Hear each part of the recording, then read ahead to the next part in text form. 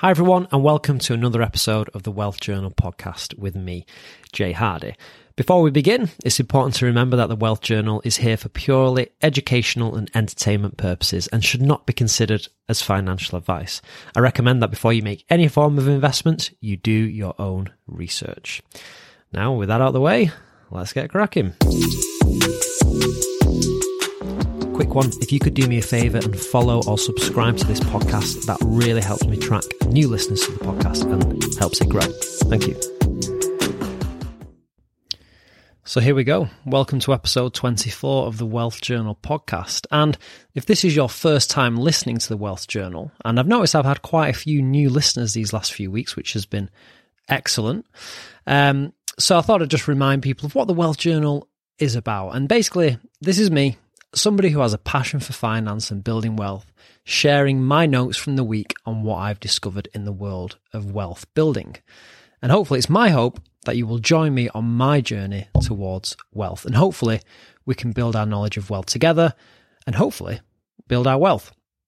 And really the goal is to just try and take, whether it's complex topics or certain things that I've read or heard or listened to throughout the week, and just try and make it a little bit easier for everyone to understand. And just really the process of me doing that actually helps me understand it a little bit better as well. So that's the goal of the Wealth Journal. And I guess it's called the Wealth Journal because it is a journal. It's just where I document these thoughts and things that I've learned on a weekly basis in almost like a journal or a diary, and then literally just jump onto the mic and record it. It's strange, actually. I've become fairly comfortable now these past few weeks doing a podcast, and I've tried to, build the social media side of things as well to complement the podcast. But it's ironic that I'm comfortable just sitting in front of a microphone now talking basically to myself. But I'm less comfortable putting out an Instagram post or a tweet for some reason. But I'm gonna try. So I've started to try and tweet a little bit more.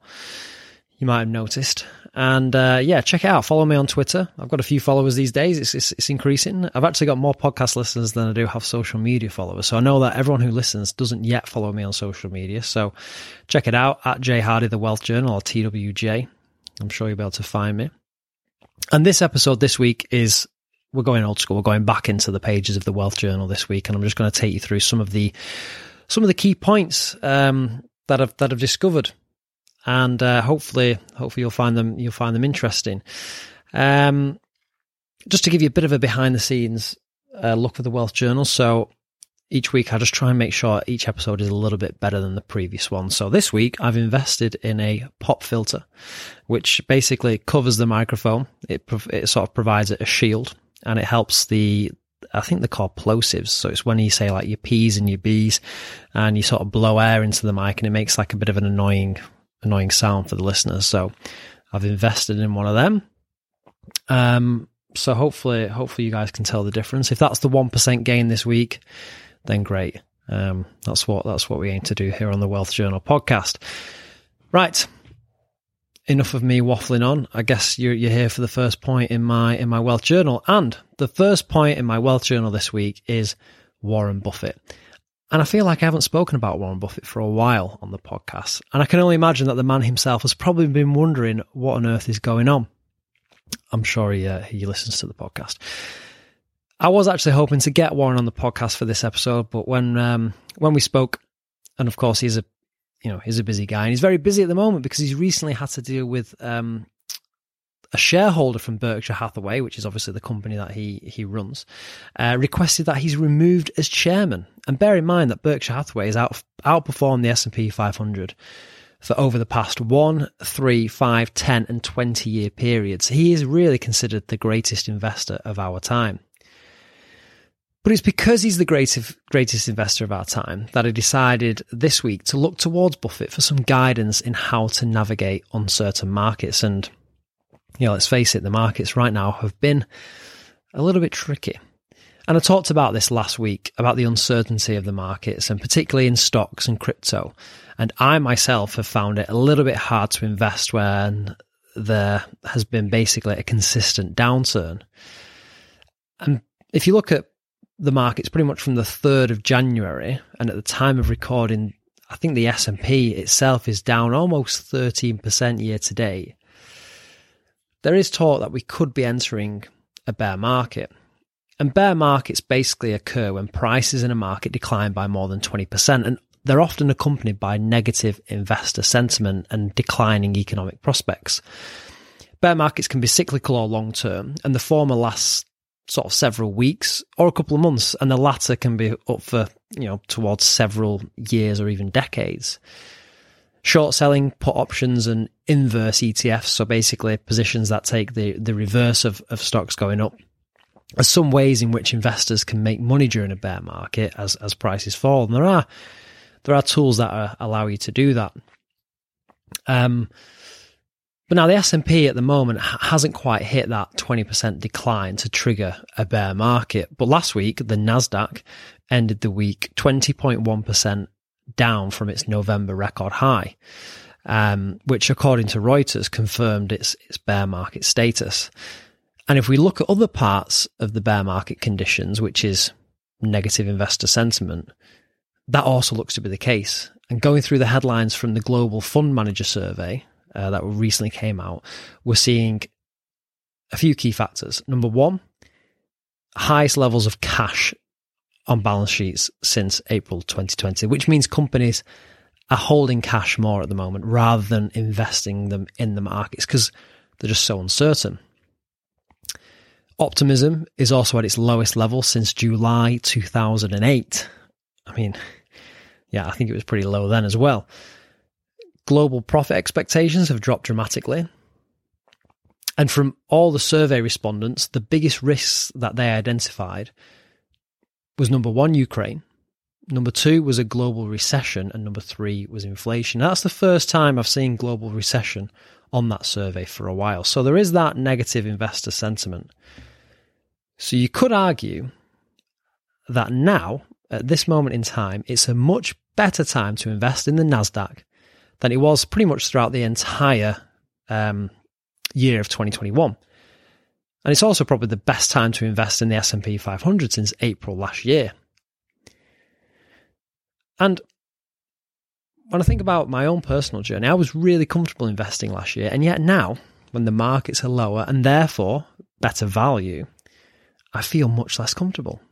Much less comfortable. And part of the reason for that is, well, one, when the markets are experiencing a downturn, which is developing into a trend, it can be difficult to watch the value of your cash that you put in on a regular basis go down. And two, you almost start to think, well, maybe it's better I hold onto my cash and wait until the market falls lower and then invest. Wait for the bottom. But we know it's incredibly difficult to time the market. But the advice and the constant narrative from Buffett, or the people that quote him certainly, the memes, or even people like me on the podcast, be fearful when others are greedy and greedy when others are fearful, is very much a famous quote from Buffett. Market declines are seen as opportunities, the chance to buy stocks at a discount. Easy, right? Just look at the market, zoom out. I said that last week. Zoom out, look at the markets over a long time horizon, and yes, by that logic, it almost looks like any time is good to enter the markets. And certainly downturns look like even better times. But the advice isn't always easy to take. And let's look at the man himself and how he reacted during the recent biggest dip in the market, March 2020, the COVID pandemic. Markets took a huge dip, a 30% decline, which was a major shock, a complete collapse. If we look back to 2008, the housing market crashed, the market fell 30% in just 2 months. During the dot-com crash in 2001, the Nasdaq, which tends to be more tech-heavy, fell 77% from March to October, and it didn't rise again past its peak until 15 years later. Crazy. Imagine waiting 15 years for you to get your money back into the green. Waiting all that time. And maybe even continue to invest and never actually selling. I reckon that's a lot easier said than done. Anyway, back to Buffett. 2020 COVID crash. What did he do? Did he buy the dip? Topped up a few of his positions? Doubled down on a few of his picks? Got greedy as others were fearful? Nope. He sold. He sold all of his airline stocks at a huge loss. and didn't really make any sizable investments during that period. He didn't buy the dip. And he bought Delta Airlines in early March 2020 and sold out of all his 4 major airline stocks in April. And at that time, this was because he believed COVID would completely change the airline industry, so he sold them at a loss. And I guess he was right in some ways. It did change the airline industry, but slowly, very slowly, we've seen a lot of these airlines recover from their lows. And at one point last year, Southwest Airlines, which was one of the stocks he sold, almost reached a new high. And in fact, this week, airline stocks have actually been flying. Pun fully intended there. Anyway, back down to earth. So what is my point? Consistently staying in the market during these big crashes is a lot harder in practice. And I think there's a reason for this. Fear. Fear is the biggest thing. It's our own emotion. And it's easy to say, be greedy when there's fear, especially when you zoom out and look at the markets over a long time horizon. The big crashes almost look like just blips on a chart. And it almost seems illogical not to invest during that time. But when you zoom into those moments and into the crashes themselves without the benefit of hindsight, and the fear is all too real. COVID is a great example. Think about it. At the end of March 2020, we knew very little about COVID. You know, for all we knew at the time, the world could have been ending.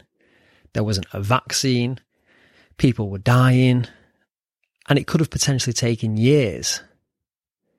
And it affected many people, not just the aging population, but there were stories of healthy people also being seriously affected by coronavirus. And also during the 2008 financial crisis, people thought this was going to be the end of the entire financial system at the time. There were queues at banks. People were trying to get the cash out. And now there's the threat of Ukraine, which could escalate even further. And it's in these moments we never really know what will happen. And you panic. I mean, COVID was a good example. Would I still have a job? I couldn't go to work. Stores were closed. What would happen to demand? Yes, the government stepped in, but how long were they able to step in for? Months, years, potentially longer. It was such a confusing time. And in that moment, for you to think, oh, I'm just going to carry on investing. This is, I'll just keep my money, plowing it into the markets. The markets, for all you know at the time, could just continue to go down and down. And you could be out of work. You might not have a job in a few months. And really at that point, do you want to be putting your money into the markets? So I do think it is very difficult to continue to buy when you think your life is going to completely change. And there's a great book out called The Psychology of Money by Morgan Housel, and he discussed this. And one thing he writes about is that money isn't about spreadsheets, projections or data. It's about cortisone, adrenaline, and dopamine. It's about emotion. And we all have a different relationship with money because we all have different life experiences. And therefore, it's impossible for me or anyone to say what somebody should or shouldn't do in any given situation. But what I will say on this topic, and I guess this is a bit of a long point, and what I've learned, and I actually tweeted this earlier this week, the queue to get into the wealth club, from an investing perspective, is a long and patient queue. And the corrections and the bear markets you experience whilst in that queue is basically the fee you have to pay in order to get entry into the club. It's not a straight upward line. So it's very, very difficult. So my advice at the moment, of course, maybe not financial advice, is think about your own current situation. Think about your own experience for money. And during these times, maybe you would prefer a slightly bigger buffer in the bank, a little bit more of a safety net before you want to continue to invest. Or maybe you're comfortable. Maybe you think, well, I'm in a fairly secure position. I can continue to invest as I need. But I think the fear is very real sometimes. And I think that's where it's easy to look at these quotes and think, yeah, I know exactly what I should be doing. But actually, in practice, it's a little bit harder. So don't beat yourself up about it. The next point I've got in my wealth journal this week is Bitcoin. And Bitcoin, cryptocurrency in general, has been in the headlines once again recently. And a lot of the headlines around crypto has been Ukraine and Russia. Obviously, Russia's faced a huge amount of sanctions from the West, from its banking system. And there has been this sort of narrative that Russia will be able to actually circumvent these by using cryptocurrency. And I think this has actually painted crypto in a bad light. And I was watching, I think it might have been Question Time on the BBC last week or 2 weeks ago, and somebody was obviously concerned at the situation, but they felt that Russia, we need to just ban Bitcoin. They're going to be using all these cryptocurrencies and Bitcoin to get around all these sanctions. But actually, if you understand cryptocurrency, how it works, how Bitcoin works, then you'll know that a lot of these blockchains in which Bitcoin, Ethereum use, the very nature of them is that they're public. And if you think that the Russian billionaires, oligarchs, or even Russia themselves are going to be transferring wealth on the Bitcoin blockchain, which is very transparent, I actually don't think that that'd be the case, given that they're usually so secretive. So, yeah, I actually think, probably wrongly, Bitcoin and cryptocurrencies has been dragged through the mud a little bit. And actually, if we look at some of the positive impact that cryptocurrency has had for what's happening in Ukraine, a huge amount of people have been able to set up funds, donate. I think Ukraine actually set up their own crypto wallet that people have been able to donate, and they've used that to buy essential supplies. So, yep, there has been some negativity around cryptocurrencies during this time, but actually I think that comes from a place of misunderstanding. And I know some people are very skeptical still about cryptocurrencies, but yeah, take the time to understand them, and then maybe you'll form a better opinion. So that's it. They're the two main points in my wealth journal this week. So thank you so much for listening, as always. If you can tell somebody about this podcast, then that will help the podcast grow, compound. If you can tell one person, amazing. If you can tell two people, even better. The good news is that the podcast has been growing. It's been growing fairly well, actually. The last few weeks, we're on a very much a positive trend. So if we can keep that going. And I have been a little bit inspired of late just to keep the podcast going. I went to see The Diary of a CEO live, which is Stephen Bartlett, and obviously he does his own podcast, The Diary of a CEO. And I've mentioned a few times on this podcast that I very much enjoy that podcast. It's one of my favorite podcasts, and I think if it wasn't for that podcast, I probably wouldn't have been inspired to do the Wealth Journal myself. And I went to watch that live. Amazing, really good. I recommend it if you're a fan of Stephen Bartlett. Or even if you're not, it's not really a live podcast. It's more of a theatrical show. There's music and all sorts. It's really good. But yeah, I think it was because of him I thought I would give podcasting a go. And he said something on stage which sort of really resonated with me, and it sort of harks back to if you're thinking about trying something, whether it be going for a new job or setting up a business or creating a podcast or just trying something new, sort of letting that inner voice out inside. And one thing he sort of said was that there's no right or wrong time to do it. When he was setting up his business, some people said you're too young to start a business. And then when people reach the 50s and 60s, you're too old to start a business. You're never too young or you're never too old to do something. So if you're thinking about setting something up, just go for it. And one thing that he said, and I'm making there is a point here to this. He talked about wisdom, and he explained that if you are a little bit older and you think you've missed your chance, then wisdom is a form of mental wealth, and you have to spend it. You have to use that wisdom and spend it. I'll end on that. Thanks once again, and I will speak to you next week. Take care.